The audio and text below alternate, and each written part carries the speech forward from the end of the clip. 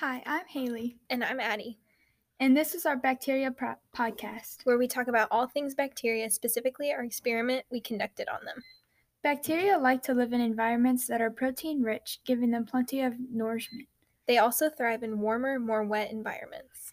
Every bacteria is different, though. Some like salt, some like the cold, and some like the heat. It's different for everyone. There are good types of bacteria and bad types. Some more common types we see are E. coli, hepatitis A, and Staphylococcus aureus. For our experiment, we swabbed 4 different places: the toilet seat of our school bathroom, the doorknob of our science teacher's classroom, a clean finger, and a dirty finger. We chose the toilet seat and the doorknob because those are the places used most often. We wanted to compare the dirty finger to the clean finger as well.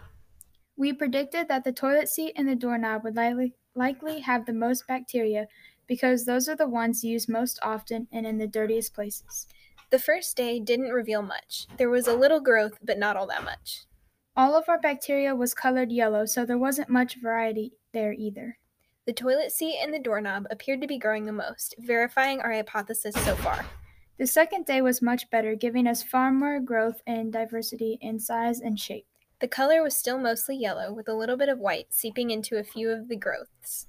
Still, our hypothesis was still holding up, with the toilet seat and the doorknob having the most growth. We allowed the bacteria to grow over the weekend, and the fifth day was where things really got interesting. There was a ton of growth in every quadrant, and the color has started to diversify. There was still more yellow than white, but we also had a little bit of orange seeping in some of the particles. The smell really took us by surprise. It smelled stale, almost like burnt plastic. It was really overpowering. We also had a bit of mold begin to grow in the lower right-hand corner of quadrant B, our doorknob quadrant. Our sixth and final day had the most growth of all. The color yellow was the most prominent, but there was still bits of white throughout the whole plate. The orange tin grew a bit, but not all that much. The smell got worse, though, growing to smell more like rotten garbage than burnt plastic, like the day before. The mold in quadrant B grew a bit bigger, but not a major difference. Overall, our hypothesis was correct, as the doorknob and toilet seat both grew the most bacteria. The shape throughout the entirety of the experiment was more spherical than a few rod shapes thrown in. This, along with our observations of color and grouping, lead us to believe that our agar plate grew the Staphylococcus aureus bacteria on the toilet seat, the Bacillus subtilis bacteria on the doorknob, and a few round yeast colonies on the dirty fingertip. In addition to this, we also grew a bit of green mold, or Trifolium hazerum. This lets us know that places like the toilet seat and the doorknob are used very often and are extremely dirty.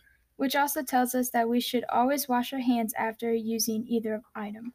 This is information that we will share with those around us as well as ourselves. We didn't have any major human errors, except that it was difficult not to contaminate the agar gel with our fingertips prior to swabbing the bacteria. Overall, this was an extremely valuable and interesting experiment that uncovered a whole world of bacteria that exists on the items that we use in everyday life.